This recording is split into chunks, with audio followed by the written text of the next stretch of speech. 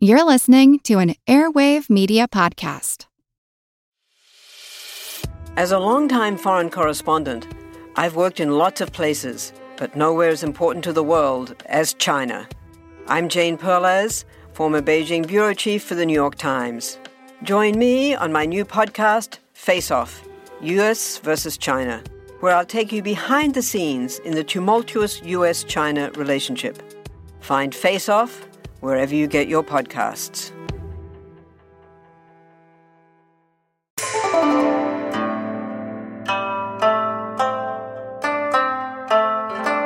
Hello, and welcome to the History of China. Episode 231, Liu Jin and the Eight Tigers. Yu the Great said, "Oh, think of these things, O Emperor. Virtue is seen in the goodness of government, and the government is tested by its nourishing of the people. There are water, fire, metal, wood, earth, and grain. These must be duly regulated. There are the rectification of the people's virtue, the conveniences of life, and the securing of abundant means of sustentation. These must be harmoniously attended to."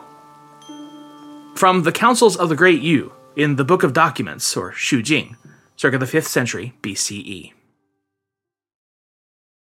It is nighttime in the capital.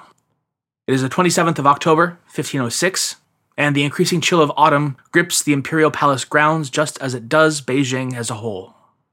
Evening temperatures routinely plunge to not quite freezing just yet, but certainly close enough, the low single digits Celsius, enough to make everyone bundle up and huddle close to their evening fires. It is here, in the gloomy cold of the Forbidden City, that we find Liu Jin, surely doing his best to keep warm against the encroaching night in his chamber within the inner courtyard of the eastern wing of the palace complex.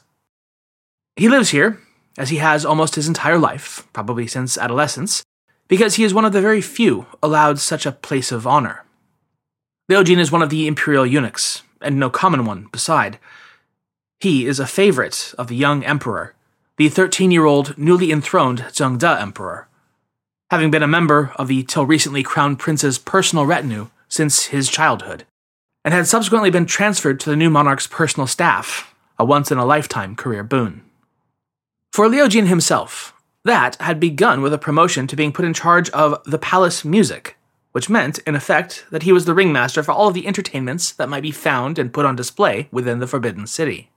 This included musicians, of course, but also dancers, sports and gaming events such as wrestling, finding and procuring any and all sorts of exotic and rare animals for the imperial menagerie, as well as entertainments for the young emperor of a more surreptitious nature. The histories intone that it was Liu Jin himself who first put the idea into the young emperor's head that it might be a very fun adventure indeed to dress himself as a commoner and then slip out of the palace to roam the streets of the wider capital, and walk amongst the peasantry like he was one of them. The Zhengde emperor became so fond of this little game that he's said to have done so frequently thereafter. By mid-year, Liu Jin was promoted yet again, this time being put in charge of the imperial household and given a commission to inspect and supervise the capital garrisons. And it was for this sudden and quite out-of-order double promotion that we find Liu Jin in his quarters on October 27th, 1506, receiving a message, whether in person or via writing is not exactly clear, from his man on the inside, detailing a quite disturbing revelation. The imperial grand secretaries, along with the uppermost echelons of the eunuch corps itself, was the very next morning planning to roll out a plot to frame him and 7 of his fellow eunuch servants, all favorites of the emperor, and demand their execution. Most troubling indeed. It should come as no great shock that within the walls of the imperial capital, the civil officials of the outer court and the eunuch servants of the inner court had long had a fraught relationship with one another. The officialdom saw the eunuchs as conniving, duplicitous, and immoral lickspittles without any clearly defined role, and yet able to go wherever they pleased and speak to those in power with an intimacy that they of the outer court never could, and in essence lived in contravention of the very rule of law and of Confucian virtue itself. The eunuchs, in turn, often saw the civil officials as stiff, unyielding curmudgeons who were so moralistically pompous that they would rather watch their realm fall apart from within than adapt to changing circumstances. and yet, at the same time, could conveniently forget their vaunted ethics when it personally benefited them. In other words, sanctimonious, stodgy, and corrupt hypocrites. There was very little love lost between the two groups, and doubly so whenever one felt that the other might be trying to overstep its role into the territory of the other. It's easy enough, then, to understand why the imperial secretaries might look for just about any reason they could to get rid of a cabal of eunuchs who quite evidently had the new emperor's ear bent firmly their direction and well beyond their proper station. What is less immediately clear is why the head of the eunuch corps would agree to go along with any such plan. Well, actually, they're the ones who initiated it. Just as the civil officials jealously guarded their power and positions, so too did the senior leadership of the eunuchs, who very much did not appreciate this gang of 8, or as they would come to be known, these 8 tigers, to usurp their own place of primacy and influence within the inner palace by being upjumped over their heads via personal connection to the sovereign. As the eunuchs saw it, the 8 tigers were too bold by half, and needed to be taught a lesson about their place in the natural order of things. In the minds of the head eunuchs, a lesson is what it was supposed to be, as in, non-fatal. They wanted Liu Jin and the other tigers stripped of their posts and then banished to Nanjing. A temporary measure, perhaps only for a couple of years, really just to teach them that they weren't the masters of the universe that they very clearly seemed to think that they were. And after that, who knows, maybe they'd come back, chastened and ready to follow the rules. But the officials? Not so much on board with the whole leniency thing. They pressed, nay, demanded, that the whole lot of the 8 tigers be put to death. Now, the head eunuchs pushed back on that, us all demanding that the emperor execute all 8 of his very favorite, closest, most trusted servants, and that was pretty much not going to fly, and had an outsized risk of totally backfiring and blowing up in their own faces. At last, begrudgingly, the officials relented and saw the reason behind the eunuchs' exhortations to slow their roll a bit. Okay, fine, so we'll only demand that Liu Jin himself be put to death, and the other 7 we will banish. See? Compromise. Teamwork makes the dream work. And so it was agreed that the Grand Secretaries and senior officials would draft the petition for the execution of Liu Jin and the banishment of the other 7, and then the senior eunuchs would deliver the signed sealed document to the emperor and urge him to act on it. Except, psych! It turns out that maybe the eunuchs should have insisted on being able to read the petition before delivering it, because upon delivering it to the emperor and him opening it up, the eunuchs only then discovered that, surprise, the officials had actually went ahead and wrote down that all 8 tigers should be executed anyways. Ah, curse your sudden but inevitable betrayal. Now really truly in a bind, because they'd look like incompetent morons if they now tried to disavow the petition they'd just hand-delivered after all, the head eunuchs reluctantly told the emperor that he should adopt the proposal. The Zhengde emperor, of course, was not at all happy about this idea, yet with the backing of the senior eunuchs, he agreed that he would, at least, hear the officials out. They would be issued a special audience on the morning of the 28th in order to convince him of their reasons behind urging for such a rash action. And so, here we are, back once again at the night of October 27th, as Liu Jin is delivered the rather bad news that he's quite literally on the chopping block as of tomorrow morning. Obviously, there wasn't a moment to lose. Liu sprung into action, rounding up the other 7 of the 8 tigers and immediately making for the emperor's residence. They presented themselves before him, falling to their knees and begging for mercy.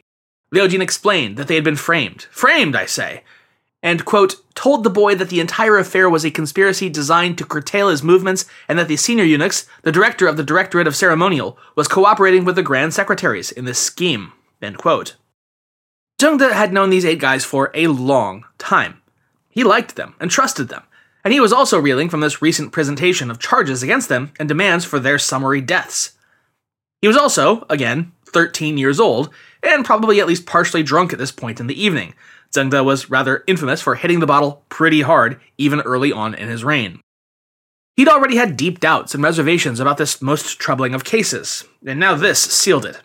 Obviously, his friendly neighborhood eunuchs now begging him for their very lives and insisting that it was a conspiracy by those mean old Confucian curmudgeons, and those other eunuchs who just didn't get him, man. Not like the tigers did. He bought their side of the story hook, line, and sinker, and he was furious about being taken advantage of. And now, to complete the judo reversal. As a chilly dawn light broke over the horizon on the morning of the 28th, the officials assembled at the palace gate in preparation for their audience with the emperor to get his sign-off on executing those troublesome 8 tigers. They realized pretty quickly, though, that something was a little off about this audience about to go down. It wasn't just the senior officials and grand secretaries who'd been brought in for this tete-a-tete, but the entire capital officialdom altogether. They were led inside, and shortly thereafter, who should appear but, what's this now? Not the emperor, as they'd been told, but one of his senior eunuchs in his stead. The servant read a curt message that stated that His Imperial Majesty had decided to take the case of the 8 eunuchs under his personal consideration, and would alone decide their fates at his leisure. The message was clear. They had, one and all, been utterly outmaneuvered. Realizing that they'd lost, not just this fight, but their very ability to influence imperial policy in any capacity in the conceivable future, all but one of the grand secretaries immediately offered their resignations. And at this point, the story goes, who should appear but Liu Jin himself, freshly installed the night before as the brand spanking new director of ceremonies. Oh yes, those senior eunuchs who'd delivered the official's petition to the throne had instantly found themselves out of a job, replaced one and all with the 8 tigers into their prestigious positions, and with Liu at their head. Liu Jin was only too willing to ever so gracefully accept their proffered mass resignations on behalf of the Dragon Throne. The senior eunuchs, well, now former senior eunuchs, found themselves facing the same fate as the one they'd suggested for the tigers. They were all dismissed from office, and then banished from the capital, exiled to Nanjing. And then, for good measure, they were all assassinated while en route to the southern capital. Liu Jin's guy on the inside, who'd secretly informed the eunuch of the plot against him, named Jiao Feng, was, on the advice and hearty recommendation of this new director of ceremonies, made one of the palace's new grand secretaries 4 days later, in light of that regrettable mass resignation. And now, with all the levers of power at his personal disposal, Liu and the tigers turned and began immediately meting out some good old-fashioned court justice on those officials who'd stood against their meteoric rise and were stupid enough to still be thinking they were about to keep their jobs. Just 6 weeks after his promotion, on December 13, 1506, Director Liu successfully charged the drafter of the petition against him, the Minister of Revenue, Han Wen, with malfeasance and fraud. In February of 1507, 21 more officials, those who'd protested the acceptance of the former Grand Secretary's resignations, were publicly flogged and then reduced to commoners. From Geiss, quote, officials who spoke out against Liu Jin were now routinely beaten, tortured, and dismissed. In March 1507, he began to put high officials who did not defer to him into heavy cangs for the most trivial offenses, for riding in a sedan chair without permission, for example. The kang previously had been reserved for serious offenses and was by custom never used on officials. However, Liu Jin now used it whenever he wished, for any offense. End quote. It was also that March that Liu managed to push through a new edict that, in effect, made the eunuch intendants equal in rank and authority to the highest civil officials in the provinces, and gave these intendants the right to investigate any administrative or judicial matter.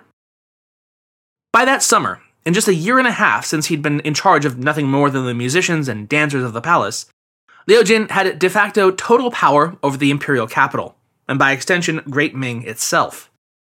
All documents of any great importance were all routed directly to him first, and only those that he approved of were then forwarded on to the grand secretaries or the ministries.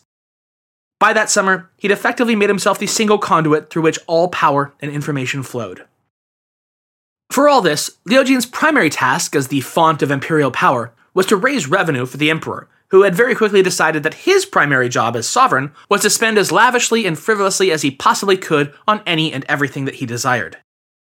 In September of 1507, for instance, Zheng De reviews from the Taicang Imperial Treasury some 350,000 ounces, which is to say 9,922 kilograms or nearly 10 tons of silver in order to purchase some unearthly amount of lanterns for the Mid-Autumn Lantern Festival.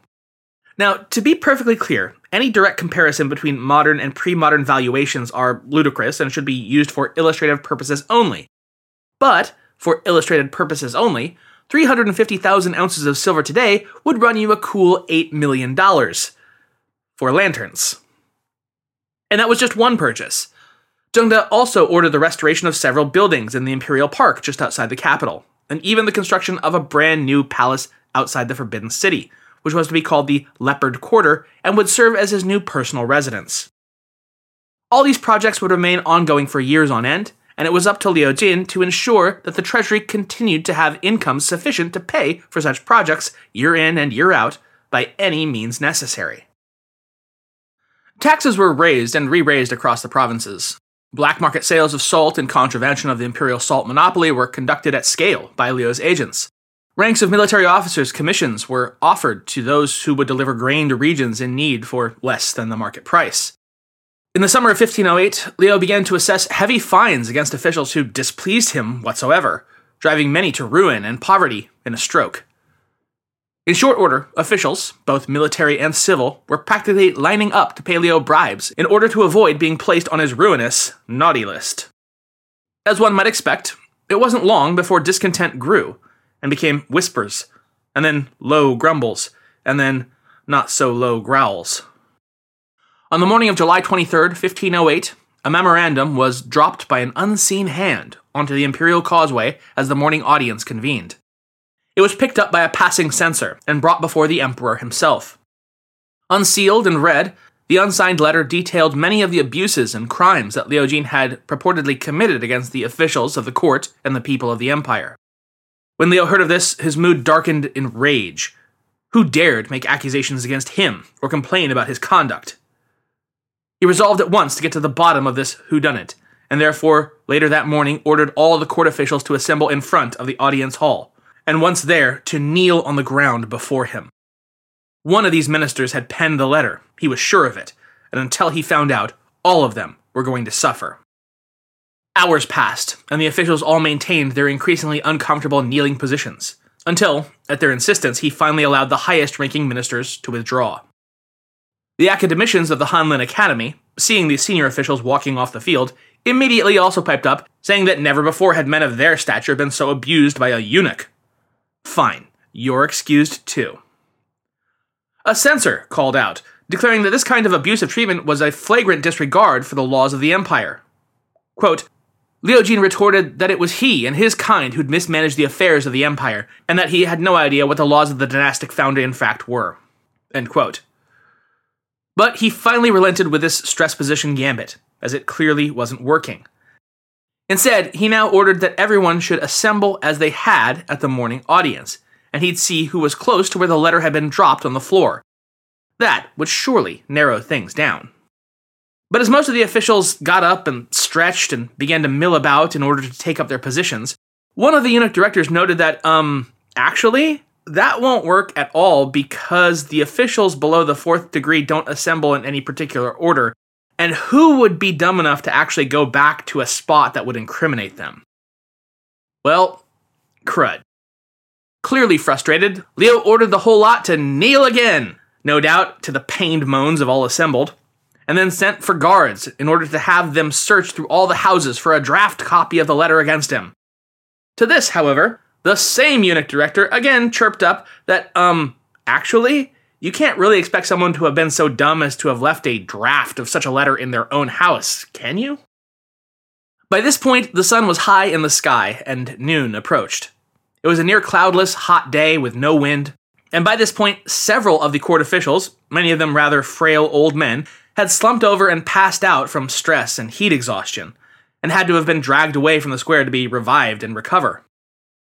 Two of the eunuch directors of the ceremonial took pity on the rest and had iced melon, a particular favorite of the capital during summer, passed out to them. When Liu Jin learned of this, he flew into a rage and immediately had an imperial edict forged that forced the two into early retirement. By mid-afternoon, with no one having confessed or having seen anything, Liu had grown sick of his game, and instead ordered the entirety of the imperial court to be taken down to the dungeons and locked up for the night. Maybe a night or two in the cells would loosen lips, as hours of kneeling in the hot sun had not. The next day, it was finally discovered that it had not been one of the court officials at all, but instead one of the eunuchs who had drafted the letter against Liu, and he at last agreed to let all the officials go. No hard feelings, guys, right? Right? Right. And yet, Liu Jin's reign of terror continued unabated. That September, he ordered a new security agency to police and investigate the palace eunuchs, dozens of whom were subsequently banished to Nanjing for alleged offenses. The empire's granaries and treasuries were put under regular audit, and their overseeing officials held strictly responsible for any, and I do mean any, irregularities. Geiss writes, quote, "The high officials who had been responsible for them were fined if even the slightest amount of spoilage was discovered or if the count was off by even a fraction." Liu Jin argued that it was neither fitting nor practical to punish the commoners and lowly officials in charge. First, they had no money to pay the fines, and second, the responsible officials should be called into account. End quote. And as a brief aside, that's one aspect of the imperial bureaucracy, since the Qin at least, that I've come to rather admire. When it comes to official responsibility, it tends to be those in high positions who ultimately face the music when it comes to mistakes, rather than those lower on the totem poles. Positions of power in imperial China, far from insulating individuals from consequences, tend to place one precariously far out on the limb and exposed to the ramifications of one's disastrous decisions. Only rarely has there been golden parachutes for the elite when they fall. Of course, such a system is not all rainbows and unicorns. Not at all. Because, faced with massive fines if they did not meet ever-rising quotas, what would such officials do? Why, make onerous demands on the people beneath them, of course. And how better to avoid the chopping block than by extracting even more than demanded by the central government? In mid-1509, Liu Jin dispatched imperial agents to Shanxi, Huguang, Liaodong, and Ningxia to raise more local revenues for the local garrisons of those regions.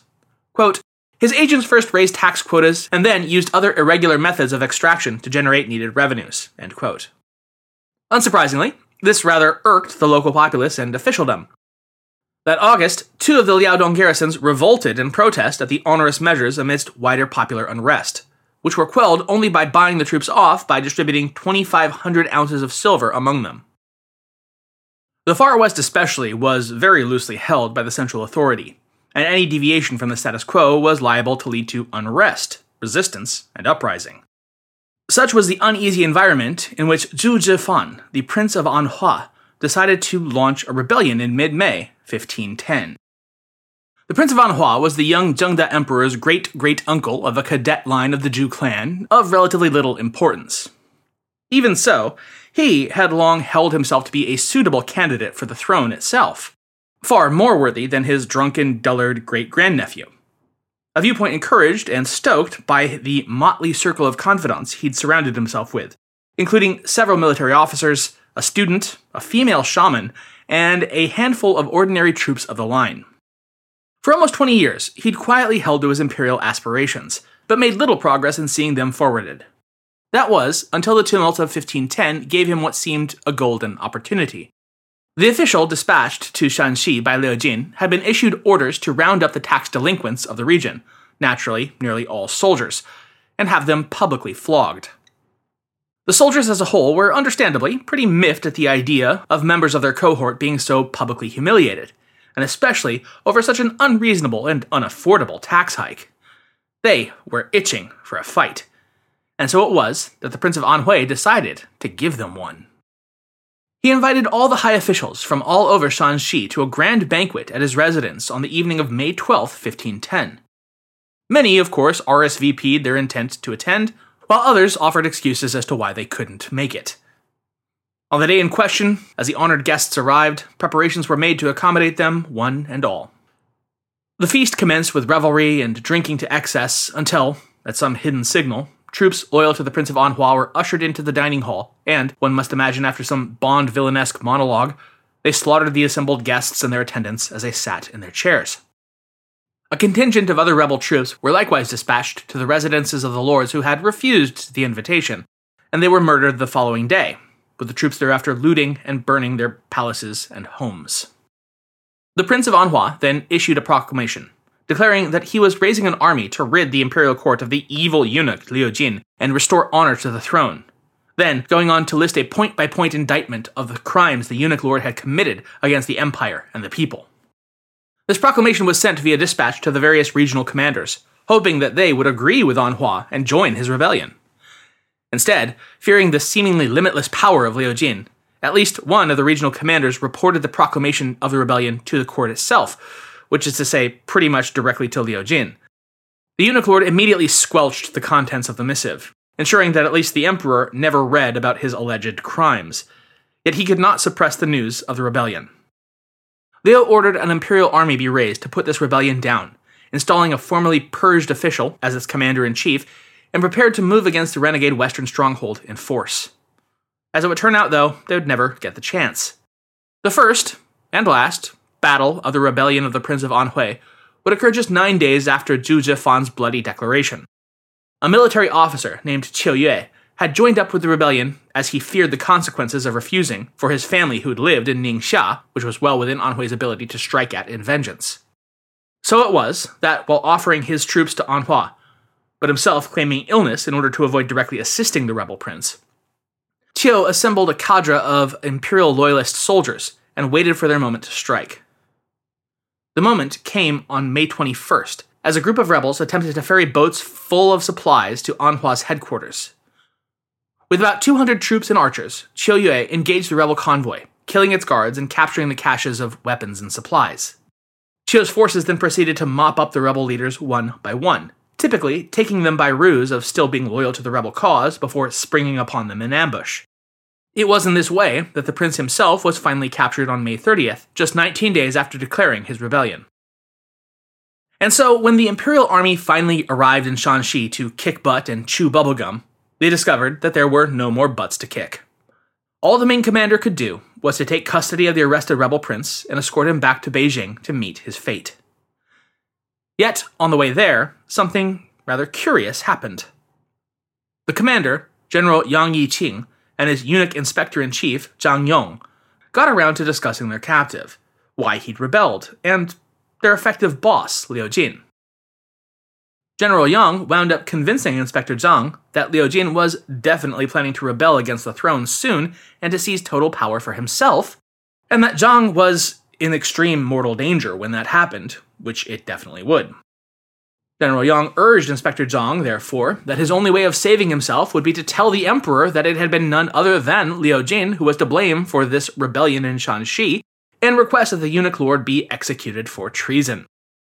Zhang wasn't quite so sure about this. What if, he asked, such a plan didn't work? What if the emperor refused? Then it would be his neck on the chopping block. General Yang soothed the reluctant eunuch that, bro, trust me, it'll totally work. Plus, when the emperor authorized the death sentence for Liu Jin, General Yang would be there to immediately carry out the sentence himself and not give the conniving Liu Jin any chance to weasel his way out of it. Yang also pointed out that Zhang had a lot to gain from accusing Liu Jin of treason. Think of the promotion you'll get. This set a sparkle in Zhang Yong's eyes, and he finally agreed, riding out ahead of the prisoner convoy to reach the capital first and make ready preparations to submit his accusation to the throne. Now, here, there's something of a strange months-long gap in the story. We leave off in mid-May, and yet it picks up only in September. To explain this, I'm forced to assume that the Imperial Army just took its good sweet time in first arriving to Shanxi, and then an even sweeter amount of time returning to Beijing, because let's be honest, it's not that far. Regardless, the action picks back up in mid-September 1510, as the Ming army and its prisoner convoy arrive back at the capital. Zhang Yong formally requested of the throne that he be allowed to present the shackled Prince of Anhua to the Emperor on the 17th, only to be curiously put off by Liu Jin. Not that day, came the reply. We'll reschedule it for later. Well, that was weird. Really weird. Why wouldn't the throne formally deal with this criminal at the earliest possible date unless, perhaps, Liu Jin already had a rather climactic event of his own scheduled for that day? Spidey sense tingling, Zhang Yong decided to disregard Liu's instructions and boldly forged ahead, entering the capital and presenting the rebel prince and the other prisoners to the emperor on the morning of the 13th. The emperor himself was, of course, delighted. Well done, congratulations, and this great victory, of course, calls for a grand feast in your honor. The imperial banquet was immediately scheduled for that evening. As the festivities wended on, in due course, Liu Jin politely excused himself from the hall and retired for the evening, leaving the others to continue their celebration. Once he departed, however, Zhang Yong approached the emperor and informed him that he was pretty sure that Liu Qin was preparing to assassinate Zhang De, and, really soon, as in about 5 days on the 17th. Zhang De was, no surprise here, super drunk by this point, and rather disinclined to believe such an accusation. Liu Jin was his favorite eunuch ever, and he's a really good guy, and I totally trust him. At this, Zhang Yong and 4 of the other eunuchs present were compelled to press him that he really needed to either immediately act or else lose everything. All right, fine. So the emperor agreed that he would send some guardsmen down to Liu Jin's quarters and take him into protective custody and then seize his property to look through any evidence that might speak to alleged wrongdoing. And then you guys are going to be so embarrassed when he just turns out to be the great guy that I know he is. I'm looking forward to seeing your faces. I can't wait to see the look on your faces when he's totally innocent, man. You're going to be so embarrassed. So up to this point, this all sounds just like a rumor run amok and propagated by individuals grasping for any straw they could to take this guy down that they just didn't like. And the imperial throne tended to have a really ready fire-aim approach to accusations leveled against high officials. Unless you could prove immediately and conclusively that you were absolutely innocent of the charges leveled against you, the throne tended to punish first and investigate later. Better, I guess, to be over-punitive than under-punitive. So at least in this case, the next day, Zheng De presented his grand secretaries with the indictment of Liu Jin by Zhang Yong, and then ordered them to draft an edict that would banish Liu to Nanjing. Such a measure could, if he was found to be innocent, be easily altered or cancelled, or else he could later be recalled from his exile. So all in all, not the end of the world in terms of punishments. Part and parcel to this edict, though, was the accompanying recall of all of Liu's inspectors, the abolition of his quota system, as well as all the other changes that he'd made to the imperial government. So, not great, not terrible. And yet, as happens from time to time, the swirl and smoke and mirrors of the imperial rumor mill, this time, turned out to be true. The imperial guards, who had seized Liu Jin's property, shortly called the emperor over to the eunuch's estate to see with his own eyes. Laid out for everyone to witness was a vast cache of gold, silver, and jewels, weapons, armor, and passes of admittance through the Forbidden City's gates, and perhaps most damningly of all, a set of small daggers cleverly concealed in the tines of Liu Jin's favorite fan. Blades presumably intended for Zheng De himself. The story, as it's told, alleges that Liu's coup d'etat was to take place on that initial date that Zhang Yong had asked to present his prisoners, September 17th. Liu's elder brother had just died, and his funeral had been scheduled for that date. It would be at that somber event, when all the palace notables were gathered to pay their respects, that he would have soldiers loyal to him enter the palace and either kill or capture them all in one fell swoop. Then, with the Zheng De emperor gone, he would install his own grandnephew on the throne, with himself, of course, as the true power behind it. And he would have gotten away with it too, if it wasn't for that meddling Zhang Yong. Seeing the evidence laid out before his very eyes, Zheng De did indeed amend Liu Jin's sentence to death. Yet before such a sentence was carried out, he ordered that the eunuch lord be escorted to the Wu Gate of the Forbidden City, the main gate, for further questioning in front of the entire imperial court. When Liu appeared, rather than appearing meek or guilty, he instead cast his gaze about defiantly, demanding of the assembled ministers and lords who amongst them could honestly say they owed him nothing. Who amongst them would dare question his word or order? At this, the assembled noblemen drew back and remained silent, castigated.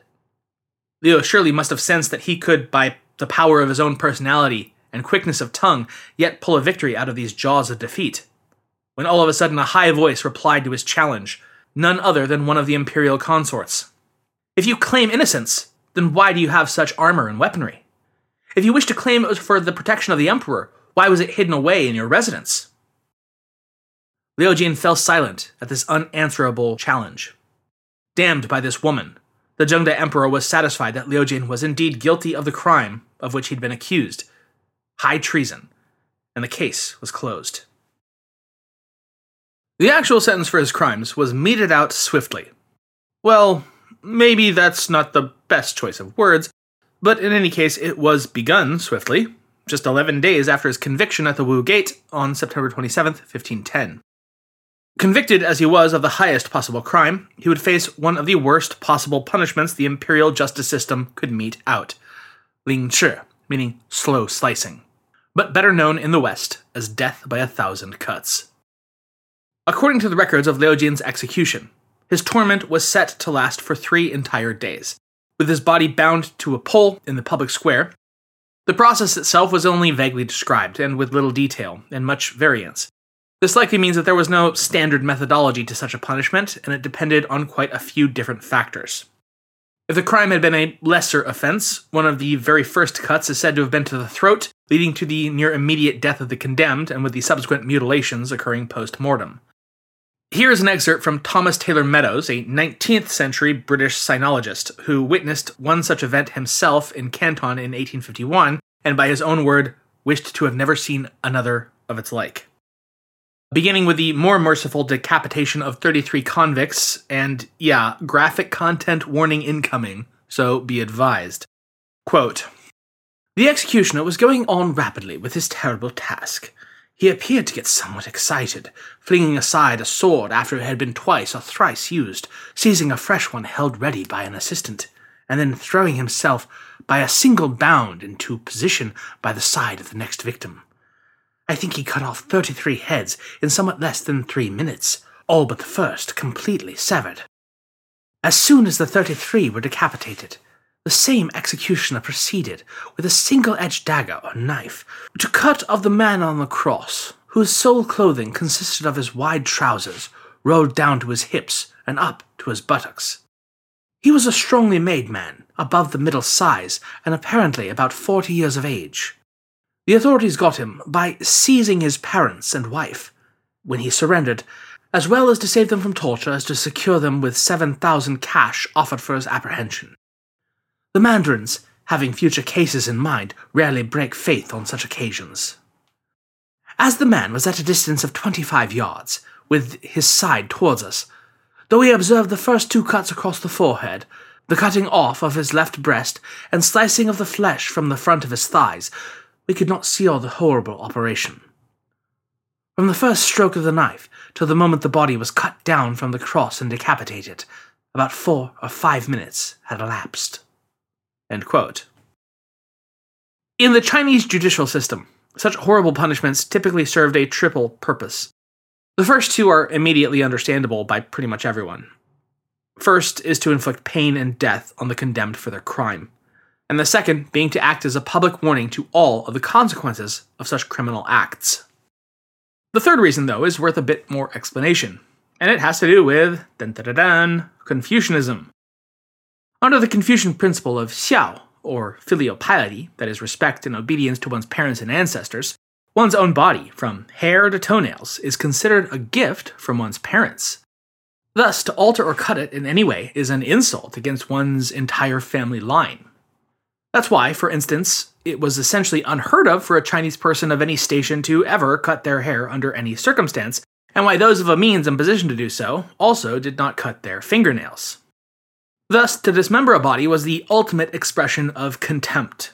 Essentially, one would be forced to show up at the afterlife looking all mangled and ruined, with all of your ancestors looking down at you, slowly shaking their heads, and your own father gravely intoning, "Son, I am disappointed."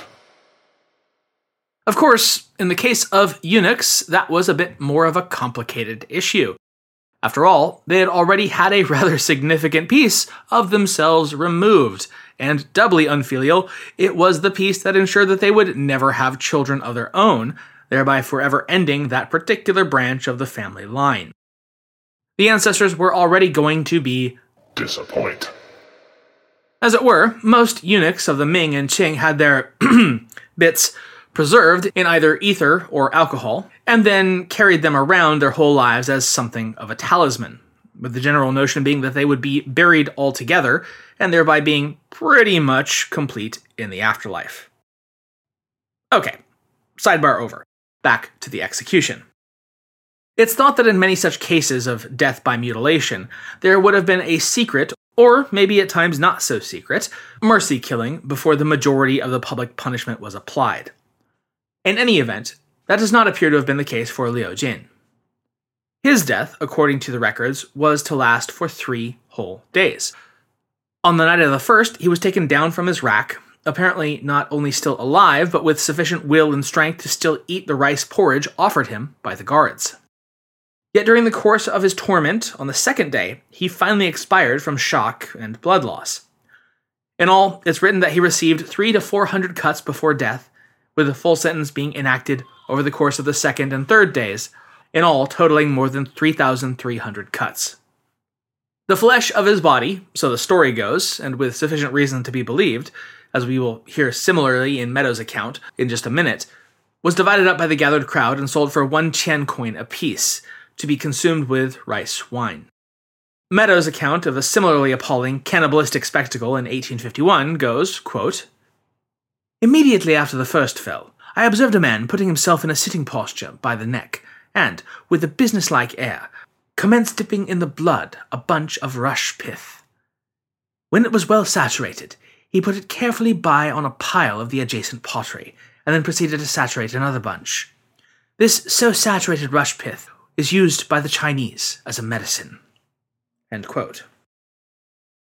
So, taking an appropriately large step away from the gruesome imagery, once Liu Jin's execution had been carried out, an illustrated account of his crimes and misdeeds was published and circulated throughout the empire, and all of his reforms and programs undone within a month.